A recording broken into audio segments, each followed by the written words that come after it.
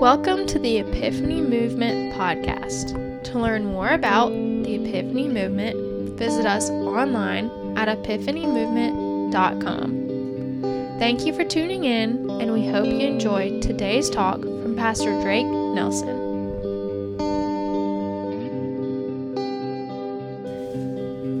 And now, dear brothers and sisters, we want you to know what will happen to the believers who have died. So we talked about that word died. Some of you say fallen asleep, right? And we think that probably means what? They have passed on from this life and they have died. And so you will not, it continues on, so you will not grieve like people who have no hope. Now, does that mean that we don't grieve when people die? Just a random thought. Does that mean that, okay, well, we don't grieve? No, it doesn't. It doesn't say, so you will not grieve. But it does say, I love Scripture because it's so in-depth. No, you will not grieve like who? Like people who have no hope. So you grieve, but it's in a different way because we have hope that, hey, guess what? We will see them again. And the question then was brought up, okay, well, what happens when you die? What happens when you pass away? And the study that we went to a lot of different scriptures to get here, but the idea is this, that when you die, Paul says, to be absent from this body is to be present with who? Is to be present with the Lord. And so when I die, my body is going to do what? It's going to stay here. It's going to stay here. It's going to be in a box. It's going to go in the ground. But my soul is not. My soul is going to be present where? It's going to be present with the Lord. And we looked at Revelation to look at that. I think it was Revelation chapter 6 to look at the souls that were in heaven who did not have bodies. And your body is going to stay here. But he's going to say something a little bit more about that, okay? So I want you to know that the Scripture is pretty, it's always teaching throughout that, hey, look, when you die, you're going to go be with God. In verse 14, though, it says this, for since we believe that Jesus died and was raised to life again, we also believe that when Jesus returns, God will bring back with him the believers who have died. What does that mean? Okay, here's what this means. I'm going to draw some clouds, and I'm a really good drawer. Okay, and here's a sun. Here. All right, so when Jesus comes back, we'll just draw this little cross to represent Jesus. When Jesus comes back, he's coming. That's grass and a tree and another tree. And when Jesus comes back, there's going to be what? He's bringing with him. Do you see this? It says, when God will bring back with him the what? The believers who have died. So is Jesus coming by himself? Absolutely not. With him are going to be the people who have already died. Now, you notice that I draw some bodies up here. But in all actuality, we're going to study, and what we studied yesterday, it may not be actual bodies after all. It may just be the souls of the people who have already died. But they're going to be coming back at some time in the future. And when I say in the future, we kind of talked about, look, when you look at a pregnant woman, you can tell, hey, she's 1 month pregnant. She's probably about 4 to 5 months pregnant. And when she gets about 8 to 9 months pregnant, you can tell that she's about to pop. And so Jesus told us a lot of signs that will happen in the last times to say, hey, look, you don't know the day, you don't know the hour. I'm sorry. She's about to give birth, all right? But he gave us some signs. Hey, look, these are things that are going to happen right at the end. And we have actually been seeing some of those very signs that are happening. And so when I say sometime in the future, it may be sooner than you think. It may be sooner than you think. So when Jesus is coming back, he's going to bring people with him. But let's keep on going. Verse 15 says this. We tell you this directly from the Lord. We who are still living when the Lord returns will not meet him ahead of those who have died. Now that's pretty obvious to me. Okay, let me explain it like this, okay? If I'm living and it's 2022, it's September the 14th today, 2022. And I'm going to pass away today, okay? So R.I.P. Drakey. All right, Cat miss me a lot. But you know, I love you forever. So if I was to die today, I would go to be with who? I would go to be with Jesus. Now, what if I don't know, Mr. Dennis was to R.I.P. tomorrow, 2022, September the 15th, who would get to see who first?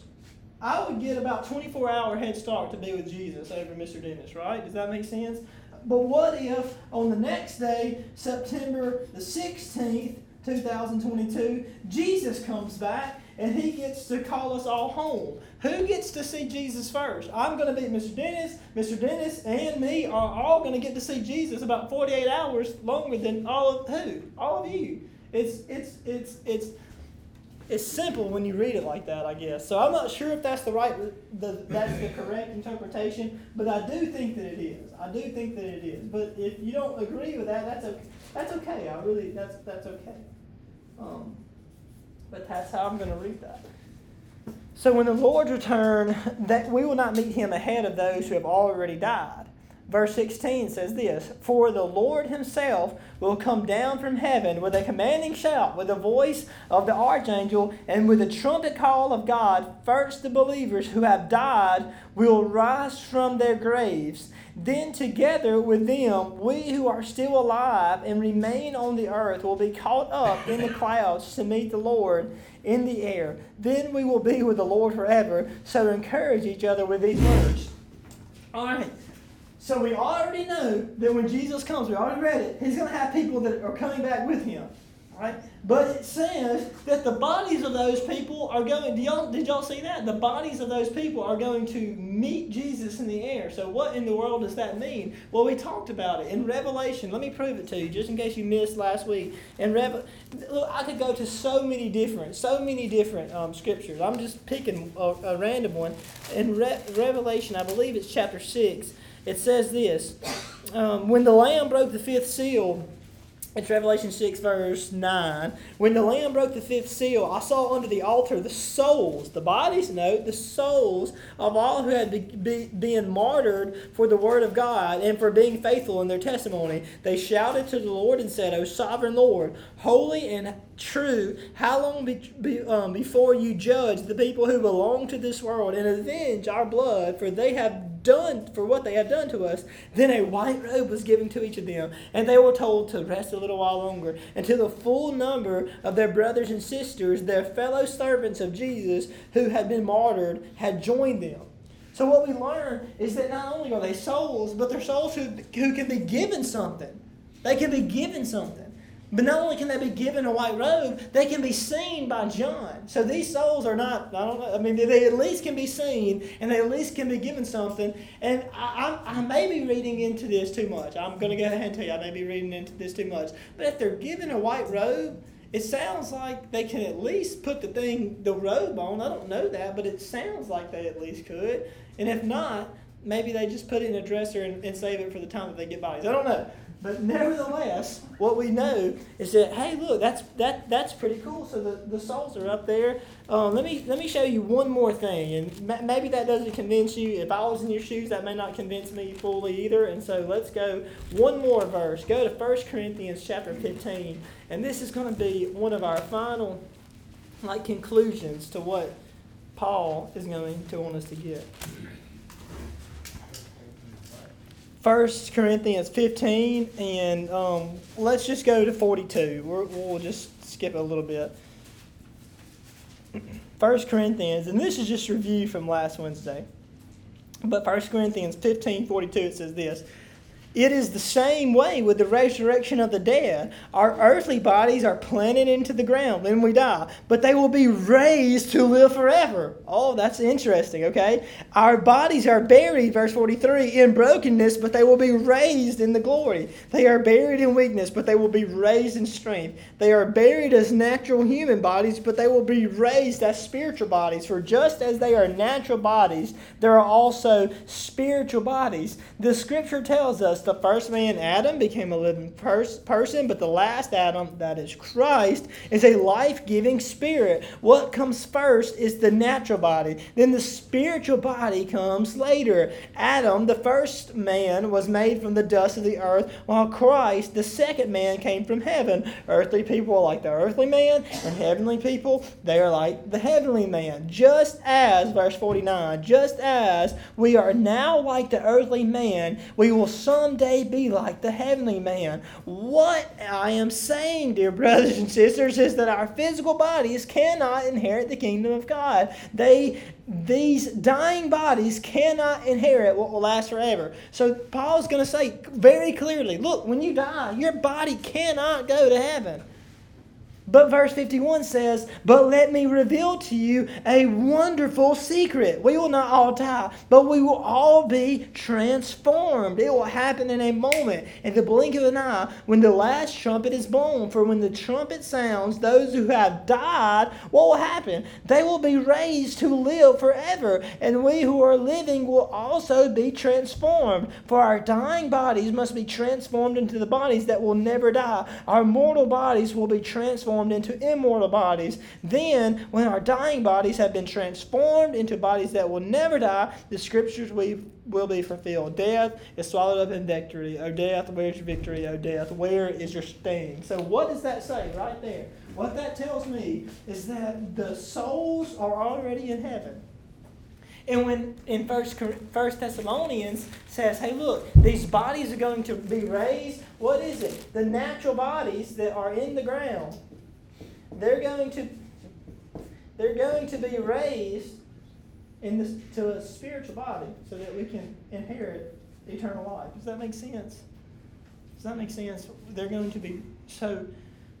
What if then there are these people that are on earth and Christ comes back? Oh yeah, blah blah blah blah. Okay, they're Christians. Christ is coming back, and now the dead bodies of the people who have already died, they're being turned into spiritual bodies, going up to meet the souls of the believers. What's going to happen to them? It's like, okay, well, I guess we're stuck here. No, it's saying right there in 1 Thessalonians, hey, they're going to be transformed. They're going to meet Christ in the air. All right, that's what we learned yesterday, or that's what we learned last week. All right, great stuff. But here is this is one of the most important questions that I've ever asked y'all. So tune in. I know that may have been super boring and it's okay, but tune in right now. Please, please, please. Y'all, when is this going to happen? When is the rapture going to take place? If you want to call that, if you want to call us the Lord's coming, you can call it whatever you want to. It doesn't matter to me. When is this going to happen? That's what we want to know. That's what we need to know. When is this going to take place? We don't know the time of the hour. That's exactly right. All that we know that is happening. All right, so the question is on the table. When is this coming? Wouldn't it be great if Scripture would tell us the answer? Well, like it always, it does. And so just keep reading. Look at chapter 5 with me, because we got to know this. 1 Thessalonians chapter 5, Paul is about to answer. Hey, I've already told you what's going to happen. Now let me tell you, when is it going to happen? So 1 Thessalonians chapter 5, he's going to say, now concerning how and what, when all this will happen, dear brothers and sisters, we don't really need to write to you. For you know quite well that just as Miss Middleton said, okay, mine doesn't say that, never mind. For you know quite well that the day of the Lord's return will come unexpectedly, like a thief in the night. When people are saying everything is peaceful and secure, then disaster will follow them as suddenly as the pregnant woman's labor pains begin. And there will be no escape. But you aren't in the dark about these things, dear brothers and sisters, and you won't be surprised when the day of the Lord comes like a thief. For you are all children of the light and of the day. We don't belong to the darkness and to the night, so be on guard, not sleep like others. Stay alert and be clear-headed. Night is the time when people sleep and drinkers get drunk, but let us who live in the light be clear-headed, protected by the armor of faith and love, and wearing as our helmet the confidence of our salvation. For God chose to save us through our Lord Jesus Christ, not to pour out His anger on us. Christ died for us so that whether we are dead or alive when He returns, we can live forever. So encourage each other and build each other up just as you are already doing. To which you think, Paul, what in the world, dude? Everybody's sitting on the edge of their seat like, oh man, when's it coming? When's it coming? And Paul says, I don't know. It's going to be unexpected. Doesn't that just make you angry? Isn't that frustrating? And so the people who were trying to figure out, hey, when is this going to happen? Paul writes this, and they got another question. Their question is Paul, when is this going to happen? They are confused. They want to know more. It's like, Paul, please tell us something else. So what if we knew the precise date? That's a great question. I don't know. We don't want to know it because then we'll wait until the last minute. That's a good point. That's a really good point. Our inner procrastination would come out. We would worry too much. We would worry. Yeah, we're supposed to live every day like it. We were like, oh my gosh, we don't have much time. Yes. We have no influence on anything. That's exactly right. We would have very little influence, and so the people are. Have y'all remember when Mr. John Pace was speaking, and I mean he was like 10 minutes past, 15 minutes past, but were you sitting there looking at your watch and like, is he ever gonna finish preaching so I can go home? No, you're like, hey, come on, brother, you keep preaching, I'll keep listening, because he was that good. Like, I was like, hey, what else do you have to say? That's how these people are now. They're like, Paul, what else do you have to say? When is it gonna happen, man? We want to know. And so here's what happens: they write Paul back and say, Paul, we got to know. When are you talking about? And so Paul is going to give an answer. Do y'all know the book that comes after 1 Thessalonians? 2 Thessalonians. You guys are smart. Led by Mr. Hutchinson. He's got his degree. He does. That's sharp. All right. 2 Thessalonians chapter 2. Paul is going to answer the question that has been asked. The question maybe you are all answering. Paul, thanks for that, but that's kind of vague, Paul. Give us something more. So here he's going to. Here's what he's going to say. 2 Thessalonians chapter 2. Verse 1. Now, dear brothers and sisters, let us clarify some things about the coming of our Lord Jesus Christ and how we will be gathered to meet Him. So he's saying, y'all remember that letter I wrote earlier? Let me call back to y'all's attention when I talked about the Lord coming. Verse 2, don't be so easily shaken or alarmed by those who say that the day of the Lord has already begun. Don't believe them, even if they claim to have had a spiritual vision or a revelation or a letter supposedly from us. So what was happening? People were going around saying, oh, the day of the Lord's already come. You missed it. Sorry, better luck next time. 2012. Yeah, 2012.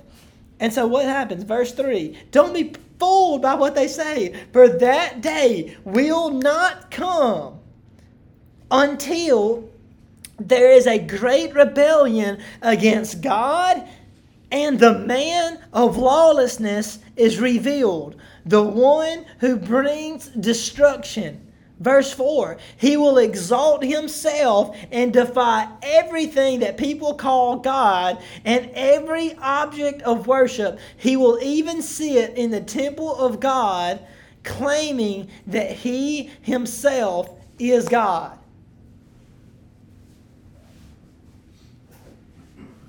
Okay, so do I need to read that again, or did y'all get that? So what is Paul saying right there? You covered it when you taught Revelation. Yeah. Okay. Antichrist, right? Yeah. Yeah. So let me say something really carefully, okay? Now, I know that a lot of people in the room probably have different views on Revelation and the rapture and when it's going to happen than I do. And that's perfectly fine. Like I never, ever should you, let me say it like this. I know people who say this. If you don't have the same view about predestination than I do, so I'm writing you out of my book. If you don't have the same view of the rapture that I do, I'm writing you out of my book. If you don't, listen, I can be wrong. But all I'm trying to do is to bring out the Word of God to you today. That's all I'm trying to do, okay?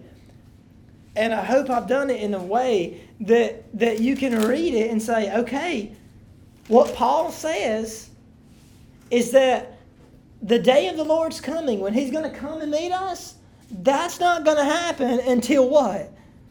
Don't be fooled by what they say, verse 3. For that day will not come until there is a great rebellion against God, and the man of lawlessness is revealed, the one who brings destruction. He will exalt himself and defy everything that people call good or call God, and every object of worship. He will sit in the temple of God, claiming that He Himself is God. And until that comes, Jesus is not coming back. So why is that important? All right, listen to me very carefully. The reason that that is important is because it is my understanding of the Scriptures that the day of the Lord's coming is not going to happen at least until this man of lawlessness, I'll call it what he calls it, comes. And then after that, the day of the Lord's coming will happen. Sometime after that. So be very careful, because some people y'all probably, I'm gonna guess a lot of you probably in the room think that the rapture is happening before the Antichrist comes, before the tribulation happens. But this scripture, I think that it teaches something else. That it's not going to happen until Christ Himself comes. Until the man of lawlessness Himself comes. And so what will happen when that does happen? Okay? Look with me at verse 5. Verse 5 says, "Don't you remember that I told you about all this when I was with you? And you know what is holding him back? For he can be revealed only when his time comes. For this lawlessness is already at work secretly, and it will remain secret until the one holding him back steps out of the way. Then the man of lawlessness will be revealed by the Lord. But the Lord Jesus will slay him with the breath of His mouth and will destroy him by the splendor of His coming." So what does that say? That says the man of lawlessness, whoever this is, he's going to be killed by Jesus. All right, so let's take our Bibles and let's have that in our mind. And let's go to Revelation chapter, I think it's chapter 13.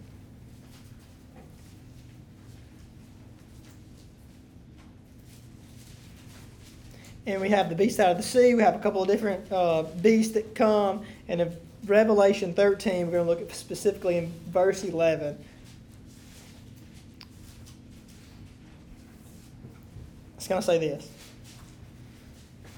Revelation 13, verse 11, it says, "Then I saw another beast come up out of the earth. He had 2 horns like that of a lamb, and as he spoke, the voice of a dragon. He exercised all the authority of the first beast, and he required all the earth and its people to worship the first beast, whose fatal wound has been healed. He did astounding miracles, even making fire flash down to earth from the sky, while everyone was watching. And with all the miracles he was allowed to perform on behalf of the first beast, he deceived all the people who belong to this world." So what do you see? You see this dude doing miracles, and you see him deceiving people who belong to this world. Secondly, it says this, "He ordered the people to make a great statue of the first beast, who was fatally wounded and then came back to life." Verse 15, "He was then permitted to give life to that statue so that it could speak. Then the statue and the beast commanded that everyone refusing to worship it must die." Verse 16, "He required everyone, small and great and rich and poor and free and slave, to be given a mark on the right hand or on the forehead. And no one could buy or sell anything without that mark, which was either the name of the beast or the number representing his name." Wisdom is needed here. Let the one with understanding solve the meaning of the number of the beast, for its number of the man, his number being 666. Some of your translations have a little star right there, and it kind of constructs it from the bottom, and it says 616. But it's going to be one of those.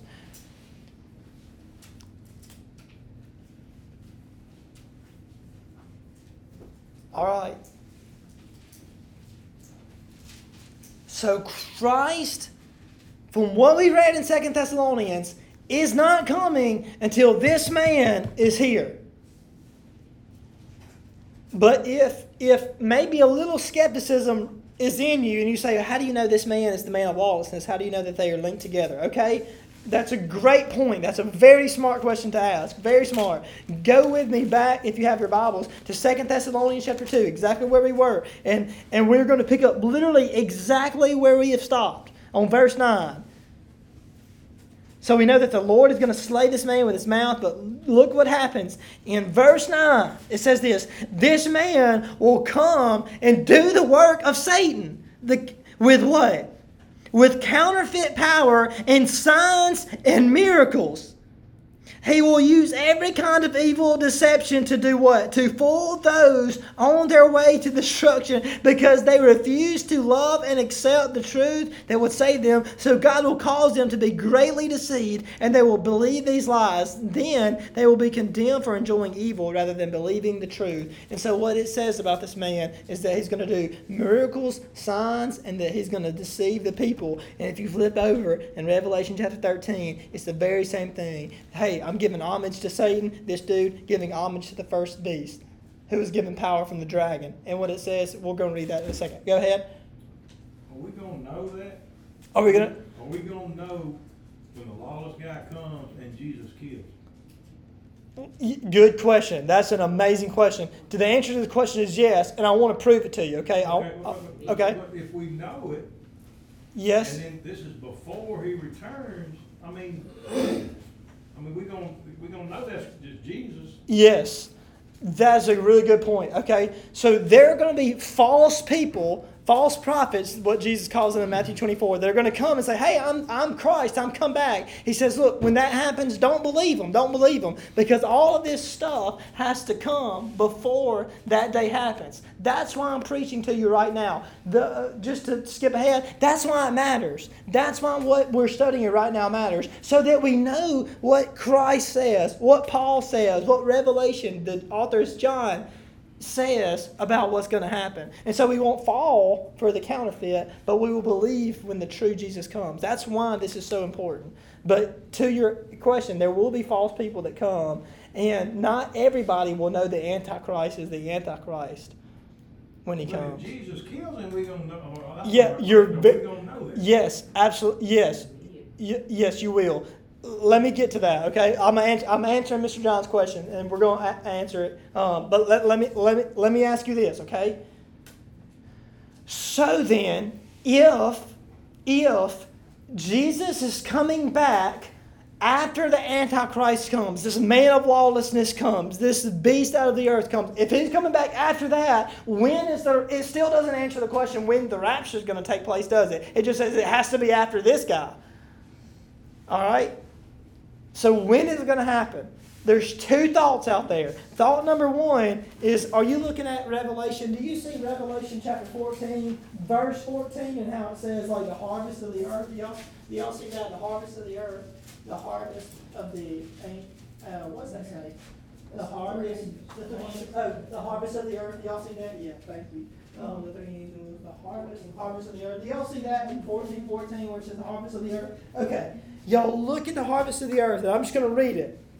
It says this: "Then I saw a white cloud." So we have a cloud. That's interesting because we've heard that language before. "And seated on the cloud was someone like the Son of Man." How did Jesus refer to himself?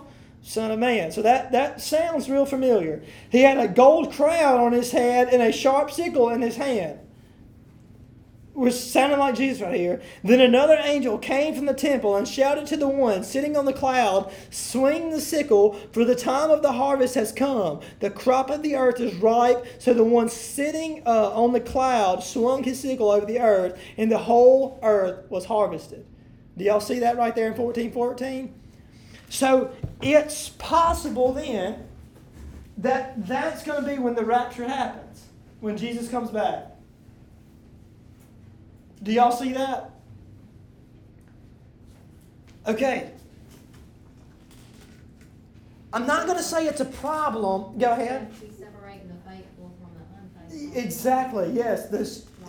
The sheep and the goat. Yes. Exactly. There's a lot of parables about that Jesus talks about. Perfect. I'm not going to say it's a problem, but there is one let me just keep on reading, and I'll let you see it for yourself, okay? Verse 16, go with me to chapter 16, chapter 16, verse 14, so 16:14. So we went from 14:14 to 16:14. So Revelation chapter 16, verse 14, it says this. Well, let me go to 13, okay? Verse 13, so chapter 16, verse 13. And I saw 3 evil spirits that looked like frogs leap from the mouths of the dragon, from the beast, and from the false prophet. Verse 14, they are demonic spirits who work miracles and go out to the rulers of the world to gather them for the battle against the Lord on that great day of judgment. So when you get to chapter 16, who is still alive, Mr. John? The beast, the dragon, and the false prophet. So they're still, do you see how it's in chapter 16 they're still alive? So you kind of have to wrestle with that if you think the rapture is at chapter 14, because who's still alive? It's just a thought, okay? And so what's the second possibility of when that rapture is going to happen in the book of Revelation? Go with me real quick to Revelation chapter 19. And here's the second thought of when it could possibly be.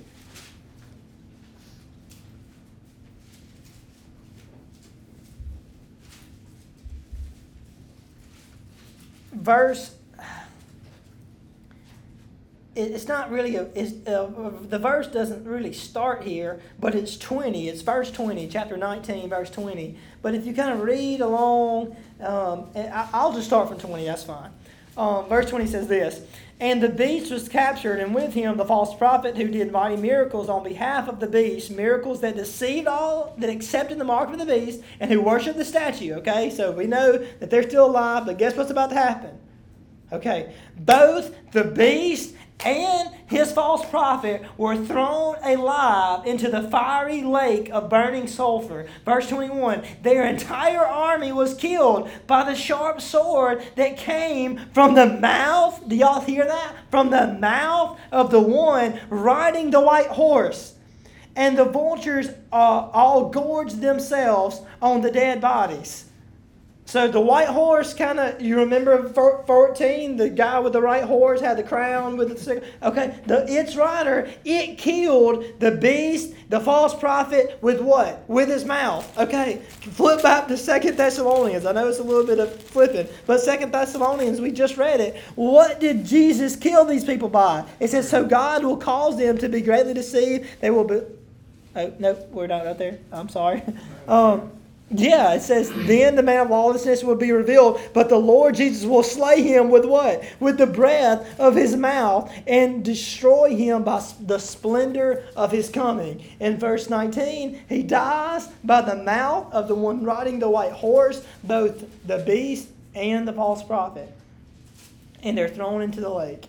And verse 20 says this, then I saw an angel of the Lord chapter 20, verse 1 says this, then I saw an angel of the Lord coming down from heaven with the key to the bottomless pit and heavy chains on his hand. He seized the dragon, the old serpent, who is called the devil, Satan, and bound him in chains for 1,000 years. The angel threw him into the bottomless pit, which he then shut and locked to Satan. Could not deceive nations anymore until the 1,000 years were finished. Afterwards, he must be released for a little while. Then I saw the thrones, and the people sitting on them had been given authority to judge. And I saw the souls of those who had been beheaded for their testimony about Jesus, for proclaiming the word of God. They had not worshipped the beast or his statue, nor accepted the mark on their foreheads and their hands. They all came to life again, and they reigned with Christ for 1,000 years. This is the first resurrection. Do you see that in the scripture? So it's possible, but that's the time. No, I don't know. Is it chapter 14? Is it chapter 20? I'll let you decide. But those are the two thoughts about, okay, it doesn't tell us when. It just says after they come. But I'll let you make up your mind. Is it chapter 14? Is that when it happens? Is it chapter 20? Is that what it happens? Now, regardless of what you believe, here's the reason why we did the whole study. Here's why it matters. It's because you need to know that the Antichrist at least will come. You will have to face the mark. You have to deny that. It will get pretty bad while he is in rule. And so be very careful and have the knowledge to say, hey, look, I'm looking out for these things, instead of the ignorant bliss of like, oh, you know, I'm never going to have to face that. And yet you may have to. You may have to. And hear me.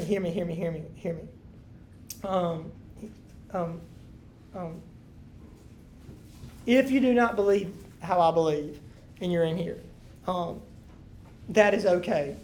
Y'all know how excited I get when people tell me, I have a different thought of that than you. I'm like, let's go, that's so cool. Why? Because that means that they're reading their Bibles, they're opening it, they're studying this book. And that is the best thing that you can do, that you are studying and forming your own opinions. I don't want to make disciples of Drake. I just simply want to make disciples of Jesus. I want to teach you how to think, not what to think. And I hope I've done that today, showed you how to think on these things, how to flip through your scriptures. But look, I got to go. We got to go. Thank y'all so much for coming and being a part of our discussion today. Be careful. Watch out. Do some more studying. And I love you all. Let's pray. God, thank you for everything that you've given us. Thank you for letting us be here today, God. We love you. Please speak to the boys. Give me the best words to say, the wisest words to say. God, we love you and we thank you. In your name I pray. Amen and amen.